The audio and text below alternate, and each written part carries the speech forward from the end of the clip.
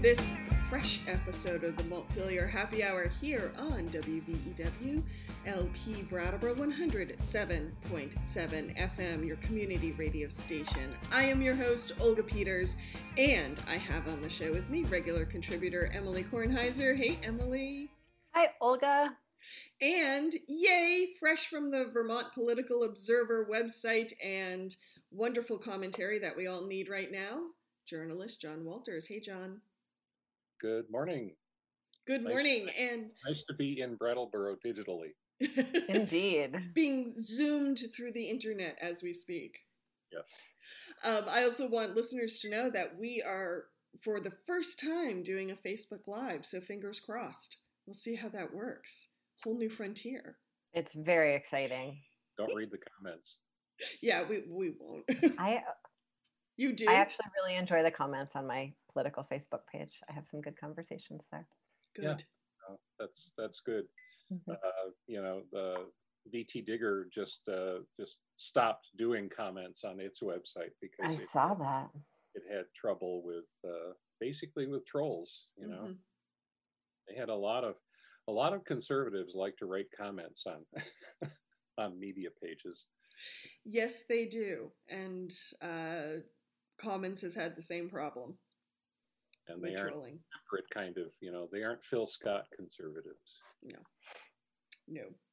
But speaking of Phil Scott and conservatives and media, in case anyone hasn't realized, we have a primary coming up on August 11th, which I know everyone always focuses on the elections, but to me, I think the primary is even more crucial because that's when you are really actually picking the candidate that you want.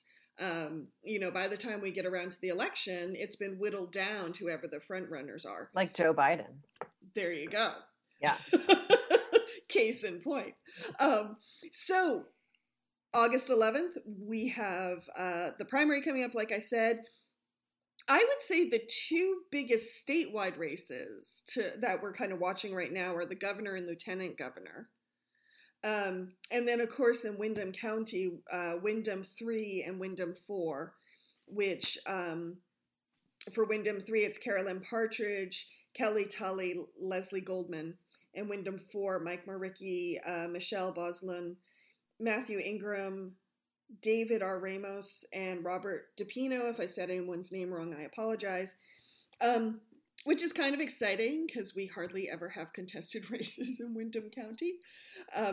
So those are kind of the big races we're watching right now. But what I'm watching, and as I'm looking at the candidates, I'm thinking about COVID and how we're kind of at this interesting transition, I think, in Vermont, where some people are starting to look at recovery and what that means and what that will look like. Meanwhile, a number of individuals as well as industries such as the hospitality industry are still pretty much in crisis. They haven't even hit recovery yet. So for whoever I choose when I mark my ballot, which is sitting in my post office box right now,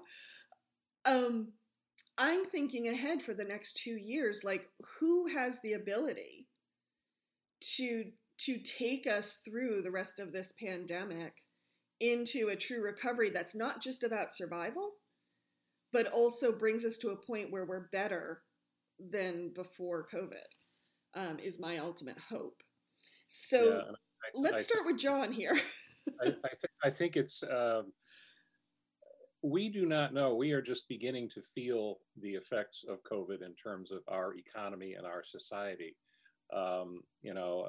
Yelp just put out a thing earlier this week that said that a lot of the restaurants that temporarily closed due to the pandemic have switched to permanently closed, like more than half. And I haven't seen that play out in my town yet, but I wouldn't be surprised, and it's going to change Vermont in all sorts of ways. And it's going to basically throw the usual agenda into a blender and mix it all up. And whatever comes out is what we're going to have to deal with. And I think, the types of questions and the types of issues we're going to face next year at this point are pretty much unpredictable, and it's going to be a whole new set of challenges. And I think, to your point, Olga, we have to think about that in terms of who we want our leaders to be. Mm-hmm. I'll just make a quick note. I recently was writing something for the Vermont Business Magazine and spoke to a number of people in Windsor County for the article, and how they were saying they're seeing two things. One, to what you were saying about restaurants, for many people in hospitality, when the pandemic hit in March and April, that's their mud season. And so they're like, we're prepared for this because mud season always stinks. But is COVID going to close foliage season? Is it going to close the ski season? If it does that, they're in trouble. The other thing that I spoke to a couple real estate agents, and they have seen an uptick in sales, especially in the more popular towns like Woodstock and Norwich. And again, this is Windsor County. And so we're not sure what kind of, what is that going to mean for the housing market? What is that going to mean for vacancy rates in town? And what is that going to mean for, they don't know yet who these people are, if they're retirees, if they're people with young children. That might change how schools do COVID if they see an uptick in their population, which would be great. But it's also another thing to plan for. So those were some of the things that they were kind of juggling, at least up in Windsor County. And I think we know a little more than you're saying, Olga. So we we know that we're going to see, we are already seeing a further shortage in the local housing market, as houses are selling faster. People who have been looking for sort of slowly for a year are seeing, houses moving at asking price for cash day they go on the market down here. We know that in some school districts around the county that we already are going to see sort of double the number of students. Some of those are districts that have absolutely not budgeted for that, especially districts that might be sending towns rather than have sort of infrastructure that might be sitting empty. Mm-hmm. Big challenges there. And then the thing that keeps me just in full scale terror is the fact that our unemployment insurance, the extra $600, is expiring this week. And there seems to be no plan for what comes next. And that, I think, more than mud season, more than tax return season, is what has really sustained us decently to weather anything thus far. And it's troubling to me when people in power say, oh my goodness, what are we going to do? I wish they would do something. And I know that I'm one of the they that's supposed to do something. But when we talk about something on the scale of unemployment insurance, it really is something that the state struggles mightily to take full responsibility for, because so many of the rules are actually federal rules. Mm-hmm. And we've already tried to make some changes and accommodations that the feds have said no to. Yeah, as an example. A lot of the stuff dealing with COVID, particularly the financial stuff, is going to depend on the federal response. The state's ability to respond is pretty limited. Our resources are going to be tighter than ever. Like we're looking at drastic changes in the budget for next year, possibly. And our ability to respond positively is going to be very greatly restricted. And if Washington is generous, we will probably get through this. And if they turn off the spigot down there, we're going to be really scrambling. Mm-hmm. I'd rather think of it as cake than spigots at this point, John, because that's sort of how it feels like they might deliver some crumbs to poor Vermont. Yay. Yeah. So then when I think about and in all this context, we've been talking now every week for months about the cracks widening, mm-hmm. and how this time has allowed so many more of us to see so many of the longstanding challenges in our community around housing security, food security, health insecurity, gender bias, huge challenges around racial justice. And so as more people have their eyes on these issues, ideally that would make election season much more exciting, right? We would see people saying things that haven't been said before, or vowing to face challenges that people might have been hesitant to speak up about. I'm not entirely seeing that this election season. And maybe it's because it's very hard to get like super fired up on Zoom because you just wind up looking like a excited bobblehead. But I want a little more fire. We are in crisis. What does it take to weather a crisis? Yeah, I feel that too. I really want to hear new ideas and creative ideas. And I haven't been hearing anything like that. It's easy to say things like, "Oh, well, let's have a bold vision," or let's take risks, or what have you, but it's very different to follow those up with ideas or suggestions, and I haven't heard any of those things. How about you, John? Well, I haven't heard much either. I have to go back and listen to some of the VPR VT PBS debates that I did not catch live. But it doesn't seem like the candidates are really responding to the moment in a way that you would hope they would. And it's such a weird election because they can't communicate in most of their normal ways, you know, going around to communities and holding events and, you know, talking to people directly. They have to hope that people come to them on things like Zoom and Facebook. And that I think a lot of the candidates are just struggling with, how do I campaign?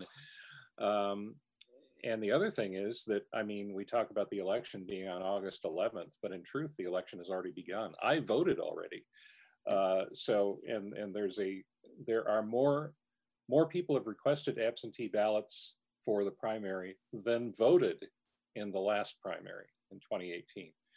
So what are all those people doing? Are they making up their minds already? Are they waiting until the last minute because they can't make up their minds? It's going to be, are they going to just like never vote even though they got the ballot? We don't know. The turnout could be shattering all records for a primary, or it could be very low. Mm-hmm. So it's going to be weird, but yeah, I mean, maybe part of the reason that it seems like such a low-key campaign, a lot of it is because of the pandemic, but some of it is because the candidates don't seem to be addressing the pandemic. It seems like an incredible opportunity in some ways. So you don't need to get the very excited, driven, focused primary, you know, the primary and campaigning in a primary, according to sort of usual election strategy, is very, very focused on your core party demographic, right? And so, you know, for a Democrat in Windham County, say, that's like you're really focusing on your older, you know, 10-year voting record, 20-year voting record, 30-year voting record, Dem voters. And that's all you should be paying attention to. And that's who you should be focused your messaging on. But in an election where so many more people are going to have access, and where you don't need to get people to go to an awkward house party or show up at a strange rally, but in fact, in the comfort of your own home, you can just tune in and pay attention.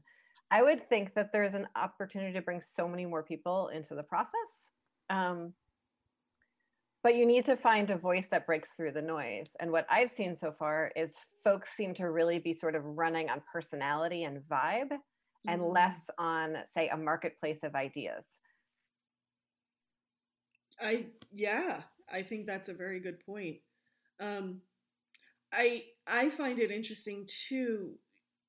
You know, most people I speak with, when it comes to the governor's race, at least, Phil Scott is feeling super safe right now because to give him credit, he and his team have had a pretty steady, solid response to the pandemic. But as someone who used to work in emergency response and emergency preparedness, the skills you need for the crisis are not necessarily the same skills you need for the recovery. And maybe Scott has those, I don't know. But when I look at the slate of people, it's like I really want to hear people talk about what's next and how are we going to move forward. And I I don't hear that right now. And what I want I worry about, go ahead, sorry, Emily. what I want is leaders and not managers. I Yes. think a manager can often be very good through a crisis. And I'm not sure Scott is actually that great a manager. I think, you know, the promotion of the Department of Labor is sort of good evidence to me of terrible management. But when we're thinking about next steps and we're thinking about building a future, you need to really be leading and managing simultaneously, managing to get through the crisis, leading to think about the future. Yeah, I think Phil Scott is a cromulent manager, I would say.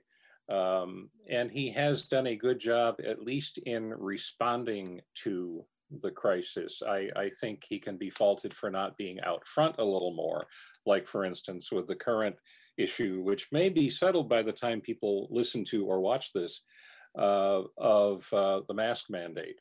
You know, he has been slow and careful and cautious when maybe arguably he should have been a little more aggressive. But I am concerned about whether he can be a true leader, a visionary, because he really hasn't shown that in, you know, the 3.5 years of his governorship so far. You know, he has put out a few ideas, but he talks about bold systemic change, but he doesn't propose it and he doesn't fight for it. And I worry that we're going to be in the same situation if he's reelected, where he is bound by sort of conventional thinking and doesn't think in new ways about whatever the new reality will be. Mm-hmm. So just for a reminder for people, running for governor, at least right now, if I may have missed some independents, but on the Republican ticket, we have Phil Scott, the incumbent, Douglas Cavett, John Klar, and Emily Payton. And then on the Democratic ticket, Ralph Corbo, Rebecca Holcomb, David Zuckerman, Patrick Winburn, and then on the Progressive ticket, Chris Erickson. And for at least those of us who have been following Vermont politics, a lot of those names are recognizable. We've seen them before. People like Rebecca Holcomb have actually held positions in state government. She used to head the Department of Education, the Agency of Education. David Zuckerman, of course, current lieutenant governor. Chris Erickson, Emily Payton, longtime candidates. But among that slate, I don't want to miss out on the point that Emily Payton has moved from Liberty Union to the Republican ticket in this race. And I just, you know, I don't want to spend too much time on that topic, but it is a fascinating twist on the usual Vermont parade of suspects. You know, I have to admit, when I saw her make that shift, it's a little mind-boggling. I don't think much about Emily Payton or Chris Erickson myself. So, of that slate, who have you seen? Nothing about, you know, women candidates, just fringe candidates. Yes. Thank you for that clarification. I think Emily and I got that at least. Yeah. So, of these people, are we seeing any bold visionaries on this slate so far? And what do we need from them? And I don't want to make the mistake of saying some people should step back from the race, but I think we could name who the clear frontrunners are that are actually the folks that we're talking about here. Well, if you're talking about the race for governor, it's basically David Zuckerman and Rebecca Holcomb. Those are the two who have a chance to win the primary, I think. For the Democratic ticket. Democratic ticket, yes. Yeah. And that's kind of a very interesting contrast in style and approach, and also creates sort of a dilemma for people, both in terms of their political leanings, because, you know, Holcomb's background is more as a technocrat, Zuckerman is a progressive, but also, like, in terms of electability, you know, there's sort of a broad assumption that Zuckerman will probably win the primary, and might be a stronger candidate against Phil Scott in the fall. So do you vote for the candidate you think might have a better chance? Do you vote for the candidate you really like? Does that break down on ideological lines, or does it break down on like who you think would be the best governor? It's an interesting choice that people are faced with. Mm-hmm. Mm-hmm. Well, what we talked about needing leaders right now. Yeah. What do we need our leaders? What skill sets do we let's try to drill down to that and get some definitions. Like, what skill sets do we really need from people right now? What tools do they need to have in their toolbox? Well, there again, you could make the argument that Zuckerman might be the more visionary because he has been a staunch progressive, sort of in the Bernie Sanders mold. You could make the argument that Holcomb, as an experienced administrator, might be best equipped to manage and lead government through a time when things are going to be really tight, no matter what we do. That's kind of how I framed the choice. And it was not an easy choice. Mm-hmm. Mm-hmm. How about you, Emily? What do you feel leaders we need from our leader right now? I think we need leaders who can lead with courage. And I think that's a really hard thing to do on a campaign trail. I don't think campaigns often value courage. But we need people who can say what isn't being said, who can name our fears aloud so that we can actually face them and make decisions about them. And there are very few campaign advisors who would say, yes, you should name people's fears, right? You should name people's hopes. You should hearken back to past visions. But we're going to see, we have seen intense disruption, and that is not going to end. And so I want leaders who will name that people are losing jobs, businesses are going to close, schools are going to struggle. What do we want next, and how do we want to make those decisions together? I want leaders who are going to name the intense fiscal crisis that we're about to face and actually have a proposal for facing it. And so those are leaders who can talk about tax policy, and that is a terrifying thing to do in the face of Phil Scott, because he has run on this very tidy affordability narrative that breaks down within 15 sentences, but you have to be able to take the time to get through those 15 sentences. Mm-hmm. And so that's what I want in a candidate, and that's what I want in a leader. I also want someone who can bring out the best in the people who are working with them. And so the governor does not make decisions alone. No one makes decisions alone, but there is a cabinet and there are agency leaders, and someone who can really say, ask people to think outside the box, ask people to find out what their, line staff are thinking and what people are struggling with on the ground, to really understand an organization and empower and enable the voices of the folks within that organization to do the best they can. Mm-hmm. I think that makes a big difference. I appreciate that through the lieutenant governor's term, which is being lieutenant governor is there's not a lot of power there. And so it is in some ways what a person makes of it. And he has really been very focused in some ways on getting more folks into the state house, getting more folks engaged in the political process. He being Zuckerman? Zuckerman, yes.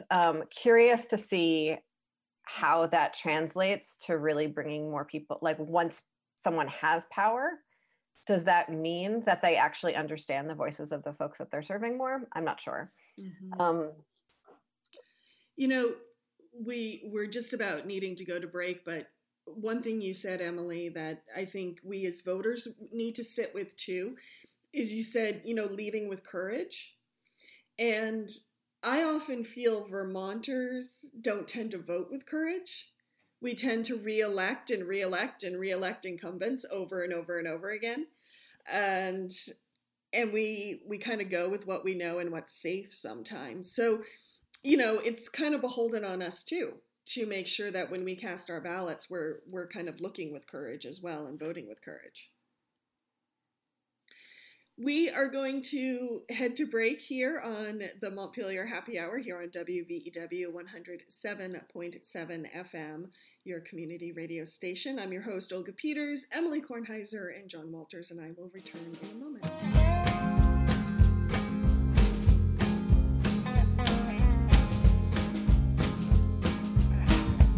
Welcome back to the second half of the Montpelier Happy Hour here on WVEW LP Brattleboro 107.7 FM, your community radio station. I'm your host, Olga Peters, and I have with me Emily Kornheiser and John Walters.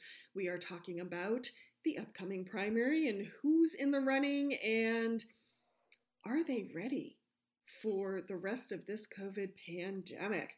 So, do they really want to win? Yeah, right.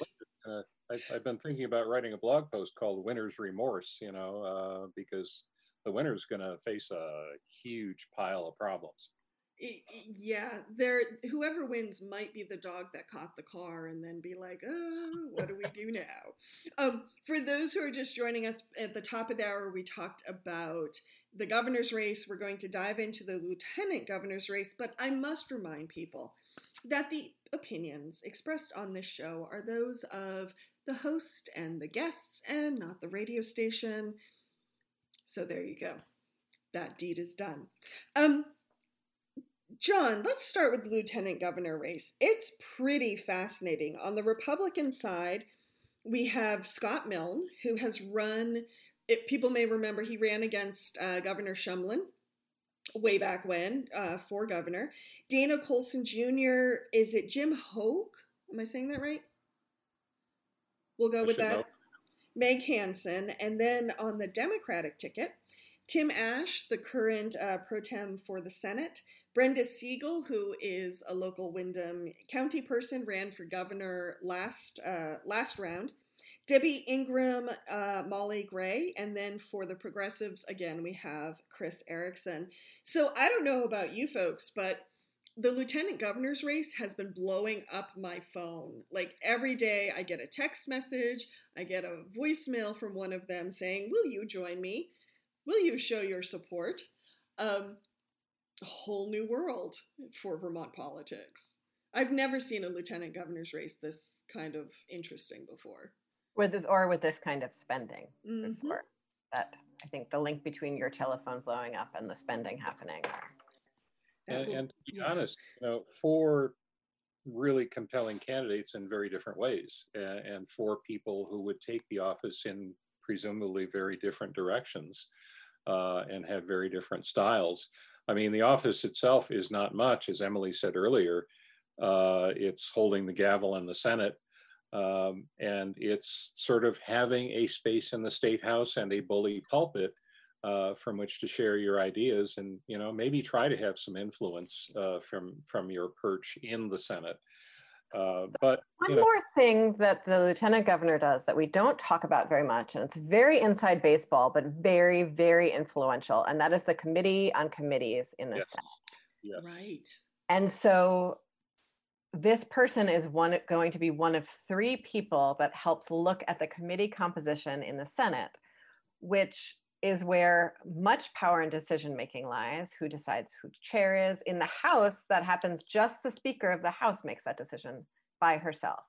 I mean, in collaboration with some people, but essentially it's her decision. In the Senate, that is not how the sausage is made or the committees are formed. And so I think we're all assuming there's going to be some sort of shakeup in the Senate this coming biennium. But how far that shakeup's going to go is really quite dependent on who's sitting in that lieutenant governor's seat. Yes, and at least two of the three seats are going to change. We know that for sure. Your own Becca Ballant seems to be in line to replace Tim Ash as president pro tem. We're going to have a new lieutenant governor. One of the little inside baseball dramas will be, do they continue to have Dick Maza as the third member? He's been in the Senate forever and ever. He's a very moderate Democrat who is Phil Scott's biggest fan. But he's been the third member on the Committee on Committees for a very long time. So again, inside baseball, but as Emily said, important in terms of the makeup of the committees in the Senate, which in my own view, not that of the radio station, could use a little bit of a shakeup. The Senate depends pretty heavily on seniority. Some of those senior people do a very good job, and some of them are kind of punching the clock, shall we say. But anyway, we are getting far afield from the lieutenant governor's race, which is very interesting in itself, and we do need to spend some time on that.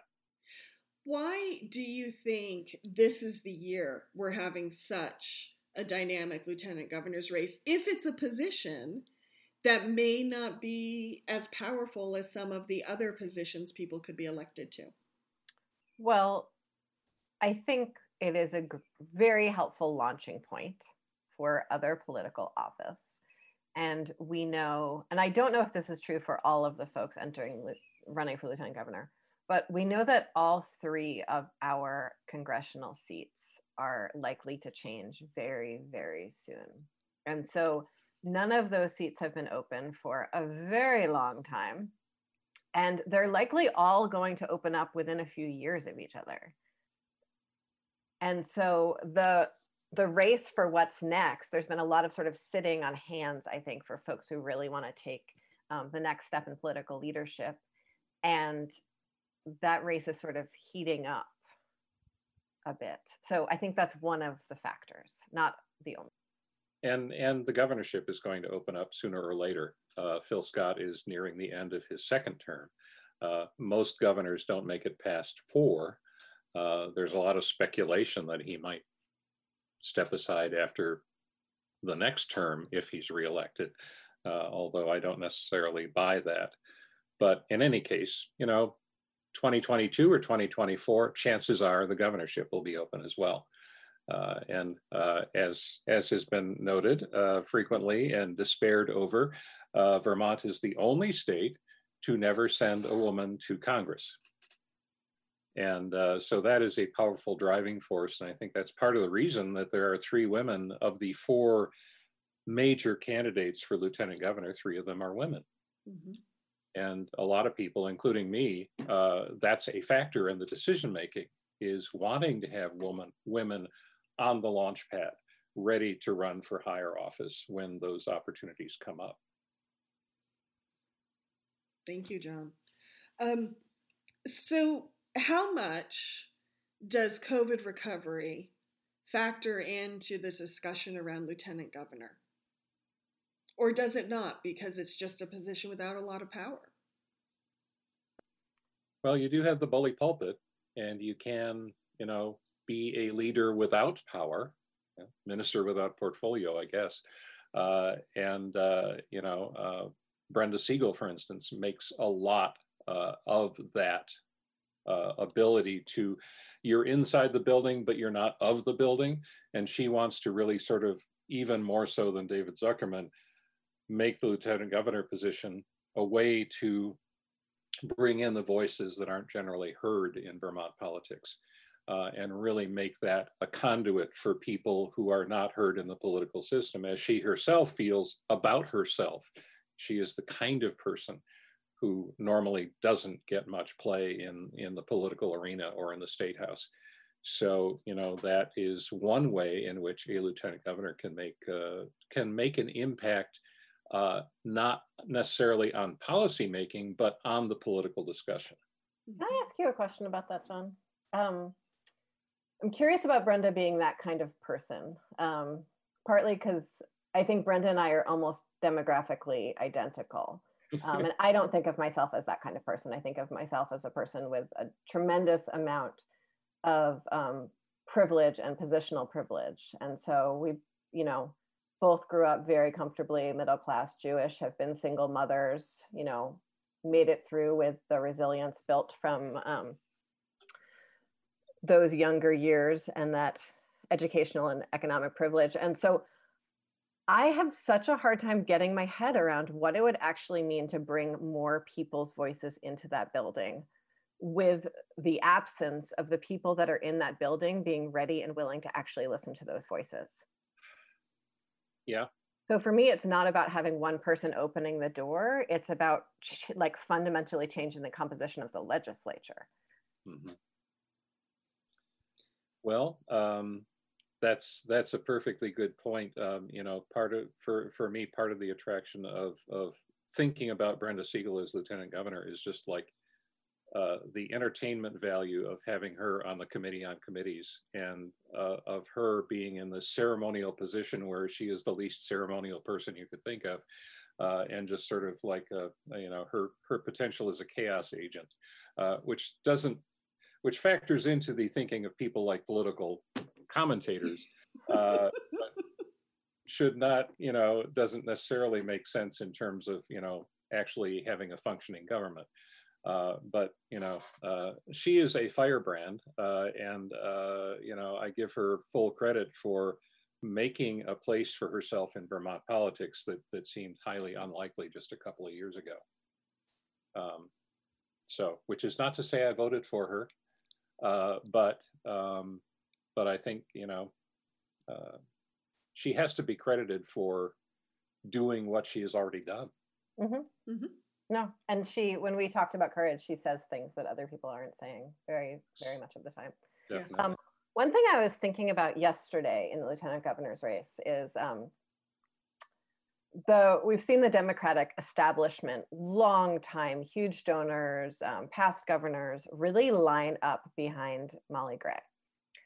And it's very interesting in the face of the person with the most sort of Democratic establishment background in this race is actually Tim Ash, who has been in the Senate as a PDDP, yes, but really leading that body for quite a while. And so in terms of, you know, the difference between the Democratic establishment that's outside the building and the Democratic establishment that's inside the building, and the choices they make, I think is very interesting. And I'm curious if you have any insight on that.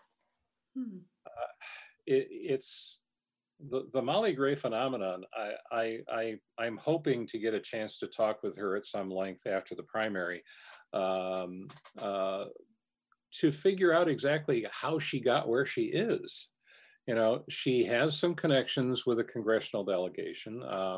Several current and former Pat Leahy staffers are supporting her. She worked for Peter Welch for a while. She's an assistant attorney general, but that's not a platform for running for office. She's never run for office before. And she came out of nowhere, seemingly, in January. I remember when her name started being floated around, like Molly Gray might run for lieutenant governor, and everybody in the State House is going, "Who's Molly Gray?" And, you know, there are a lot of assistant attorneys general. So, you know, she seemingly came out of nowhere and raised a whole lot of money, and from the get-go had the support of some extremely influential people in Democratic circles.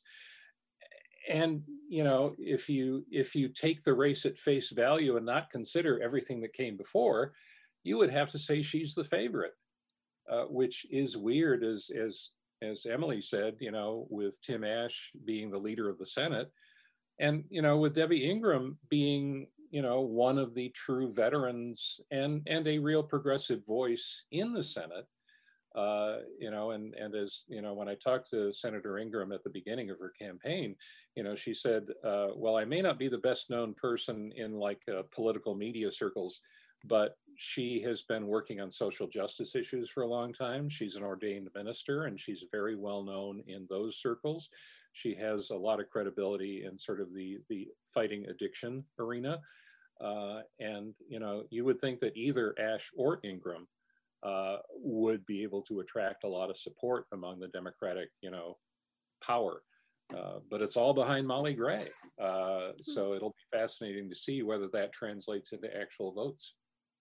I think of Senator Ingram as the candidate with the strongest quals in fighting for the issues that the left really prizes, around racial justice issues, social justice issues. I think the conversations that she's led statewide around the moral economy are incredibly poignant and will be very helpful in this time that we have coming forward. I have a harder time understanding Molly Gray's platform. And while I can see I can help imagine that vision of Vermont that she's envisioning, I've been trying to unpack how we would get from here to there and what that looks like. The first thing she will tell you is her story. And it's a very compelling story. But, I watched the Democratic Lieutenant Governor debate, which you can still see on the Vermont PBS website. And, she kind of ran out of gas. It was like a 50-minute debate. And, by the end of it, she was sort of recycling talking points that she'd hit earlier on. And she failed to answer. She was the only one of the four candidates who didn't endorse a mask mandate, although afterward she said that she does support it. She completely ducked a question on school consolidation. Instead of addressing Act 46 and the ramifications thereof, she put out a boilerplate statement about how we got to support our local schools. So the question is, is she the Potemkin candidate, or is there actually substance there? Her biography would indicate that, yeah, there is some substance. I mean, she's from Vermont. She knows the challenges of Vermont outside of Chittenden County. She worked for the Red Cross. She worked on international aid and those kinds of issues for several years. So there would seem to be some substance there, but in her appearances, she comes across as kind of slick and packaged. And that does make you wonder what kind of a leader she would actually be. I also, thinking about elections past, Sue Minter, last time around, was considered an overly packaged, overly peppy, overly female candidate by many people. And I find it fascinating sociologically more than politically that Molly Gray is is better packaged, I think, in a lot of ways. I'm like really blown away by the skill of her staff in terms of their graphic design and their social media, and how well Molly seems to understand a camera, and especially sort of in these virtual environments we're in. And so is also, very well packaged, great talking points, very female as well. And yet, and by very female, I mean, she is comfortable hearkening back to sort of power moves of women past. She wears pearls very comfortably. That's, that is in some ways a sort of risky move. When we think about how people perceive female candidates. But that was really a negative for Sue in a lot of ways, and is not for Molly. And I want to understand why. My response to that is, I really liked Sue Minter, and I really liked all the times I had a chance to interview her. And yes, she did come across as very packaged. I think you and I actually once had a conversation where I said, does Emerge Vermont just like give women scripts and they're expected to follow them? Because that's what it feels like. And I think for me, when I look at Sue and I look at Molly, two things have happened. One, Sue didn't seem comfortable with the packaging. Like it felt like she was fighting against her packaging.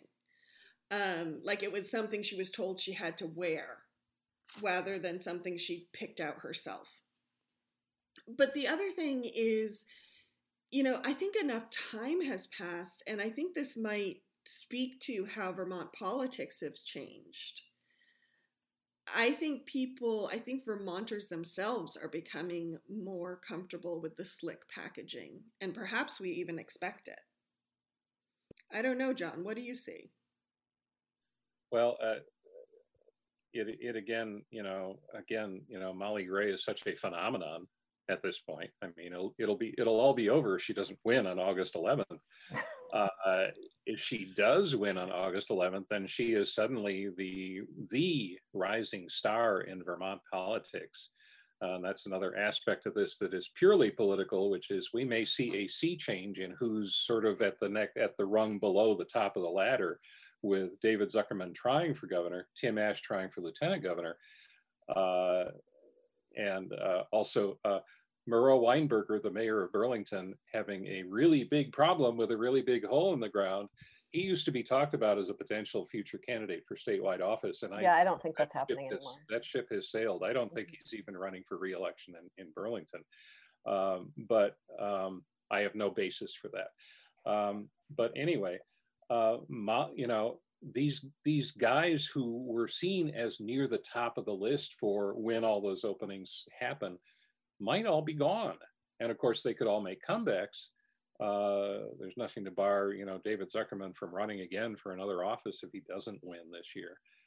But Molly Gray will be at the very top of the list if she does win the primary, because, the winner of the Democratic primary is almost certain to be elected lieutenant governor. And then she's in a high visibility spot. Whoever wins that race is in a high visibility spot for, future runs for other offices. And, that's why, a lot of my thinking has been about really wanting to have a woman, in that next tier, solidly established. Why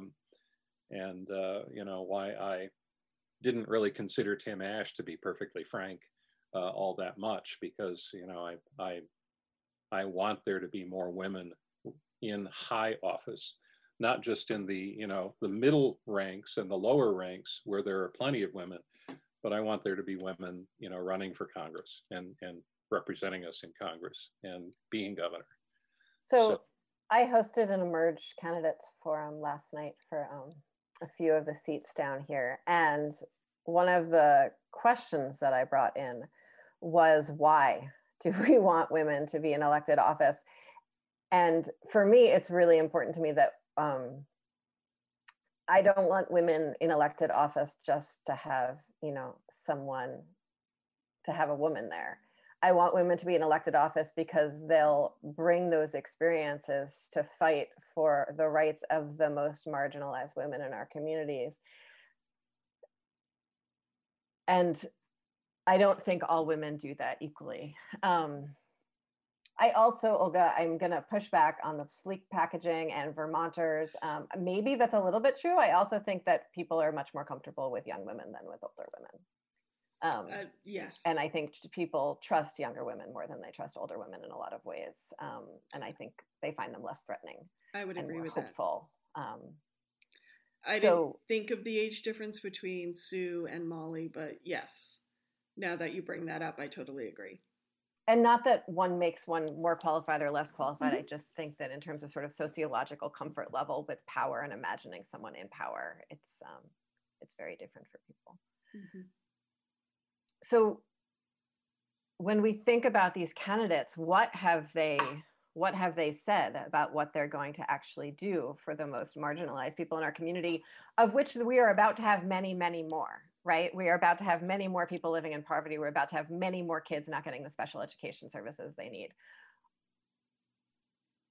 Yeah, we're about to have one of the coming economic ramifications of the pandemic is we may see a huge wave of evictions mm-hmm. and repossessions and people suddenly scrambling for housing in a market where there isn't a lot of affordable housing. We may see a lot of low to middle income people, whether they've lost their jobs already or not. They probably will start losing more jobs. And it's going to have echo effects on and on. And the real estate thing, if you have nice communities, quote unquote, having a lot of interest from outside buyers like Woodstock, does that further split the difference between the haves and the have-nots in terms of towns and cities? Do you get more people in Burlington and Chittenden County? Do you get more people in Montpelier? Do you get more people in places like Woodstock and the Upper Valley, and then not in the rural communities that are right next door? Mm-hmm. So, there are, and this is all to elaborate on Emily's point, which is, we are likely to emerge from this with a lot more have-nots, and a lot more need to address social equity issues, and not much in the way of resources to address them. And that idea about the nice communities and the not nice communities is interesting, especially when we I kind of like not nice community. I kind of like communities with an edge to them. I live in Montpelier, but I actually in some ways, I like Barrie better. Barrie's where you keep all your fast food restaurants in Montpelier. Sorry, that's, people often pride themselves for the only state capital without a McDonald's. And we're like, don't worry. It's right next door. Right next door. Yes. In Windham County, I don't think that is how things have played out yet in the real estate market. We are seeing these very quick buy-ups across the county, not really discriminating based on town. My understanding is that's true in the Kingdom and in Windsor County, partly because what looks, the nuances between, say, a Brattleboro and a Dummerston, I think might be a little bit lost on someone coming from an apartment in Brooklyn that they haven't been able to leave for 4 months. And so they'll probably just want a house in the country. Yes. But again, I mean, just the fact that these people are buying up houses and maybe driving up real estate prices when we already have a shortage of affordable housing, more have-nots, more need to hear those voices and address the needs of those people in public policy. And, to look at Molly Gray's biography, you would think that she's got a lot of experience and, growing up in rural Vermont, growing up on a farm, working in international aid. She might have a lot of experience in like addressing those kinds of problems, but it doesn't necessarily show in her campaign rhetoric. Well, and one thing too that's happening here, I find, and Emily and I have talked about this a lot, one of the problems Vermont went into this pandemic with was, compared to our neighbors in New England, our wages are low. Mm-hmm. And they're lower than what most people need them to be to meet their cost of living. And so none of what we have been talking about or policies we hear talked about really address some of that core issue, that a lot of people just need more money. And an economy that's sustained on charity, which is an economy that has many nonprofit jobs, many folks, receiving benefits, is not a thriving economy. And so for me, there's a real opportunity in the struggles of our tourism industry to say, what is a different economy that we want to build that has those living wage jobs? What is an economy that we want to build where nonprofits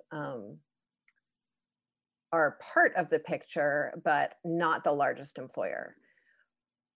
How can we really stretch this vision of who Vermont is?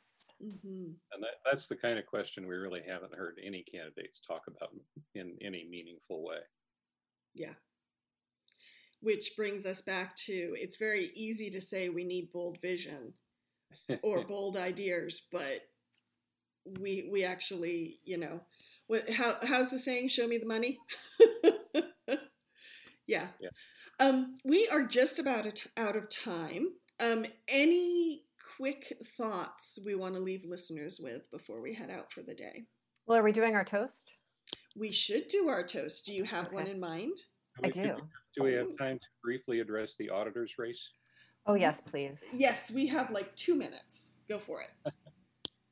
Well, Emily, that was your thing, so you start. Yes, I just, so I am a government geek. I think we all know that. Government accountability is incredibly important to me. There was a long period in my life where I wanted to move to DC and work for the GAO or perhaps the census deep in a bureaucracy somewhere. And I know that very few people have any idea what our auditor does, or even the point of the office of the auditor. And so really encourage people to just dive in a little bit. The Office of the Auditor, as it is now conceived under Auditor Hoffer, is around performance auditing. And that means really looking at what are the goals of government and how are the programs meeting those goals, both fiscally and programmatically. And so what it is essentially a watchdog agency that sits within government and has incredible potential for us to look at the work we're doing and say, is this the right way to do it? And so I have personally really valued the auditor's work thus far in my time in the legislature to be the person who comes into the room and say, I know that you all feel very good about this program, but it is proven ineffective over and over and over and over again. So stop funding it. And we often don't listen to him, which is horrifying. But it is an incredibly powerful voice to have within government, someone saying those things. Mm-hmm. So what's happened is Doug Hoffer has been auditor for a while, and he's suddenly getting a challenge from Representative Linda Joy Sullivan from Bennington County. And she has sort of made her bones as a sort of a very moderate and fiscally minded Democrat. And I mean, you know, that's great, but I mean, the chances of her winning the primary against an incumbent in a position where people really don't pay that much attention seems to me zero. And I don't know how well, Emily, I don't know how well you know Linda Joy Sullivan, but I have no particular insight into why she even ran. And she's simultaneously running for re-election. So I don't know. What do you see any value in her candidacy or any validity? I don't understand quite why she ran. She very much prides herself and speaks very regularly in legislative debates, not necessarily on the floor, but sort of in the hallway, around her quals as a financial auditor. And so I think that's the distinction that she's trying to draw, that she's sort of the financial auditor and Auditor Hoffer is the performance auditor. However, the person in the chief position does not actually do the spreadsheets, right? They're supervising people who do. And the fiscal audits that come out of the auditor's office are, we use them for TIF districts, a few other things. They're perfectly sufficient and lovely fiscal audits that are within, national code. But the performance audits, I think, are where the real impact is in terms of shifting conversations within the state and understanding if we're being prudent and effective with our spending. Mm-hmm. Well, on that note, we should wrap. So, Emily, your toast? My toast is to political courage, to the absolute incredible speech that we saw yesterday on C-SPAN from Alexandria Ocasio-Cortez, and to speaking truth to power in the halls of power, and with some sorrow for all the people who have had to put their voices and their lives on the line on behalf of so many people who haven't been able to. So, to political courage. To political courage. Thank you for joining us on this episode of the Montpelier Happy Hour here on WVEW LP Brattleboro 107.7 FM, your community radio station. You can find us every Friday at 2 p.m. on the radio station, as well as our Vermontitude SoundCloud page, our Vermontitude Facebook page, and now Emily's political page on Facebook Live. Mm-hmm. So, and John, remind us your website. Well, it's very simple.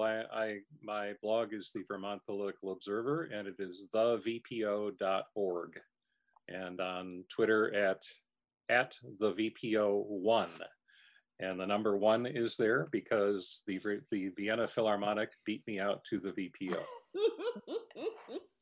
Fabulous Twitter feed. Highly recommend John's Twitter. The blog is also fabulous, but the Twitter is a great little sample step into the blog. And folks can find me at emilykornheiser.org or on Facebook, Twitter, Instagram, weekly forums as advertised on Front Porch Forum. I'm sure there are other places too, but those are a good start. And everyone, have a great weekend. We will be talking to you next week. In the meantime, check out those candidates and check your post office box for your ballot. Make sure you vote in the primary. Take care, everyone.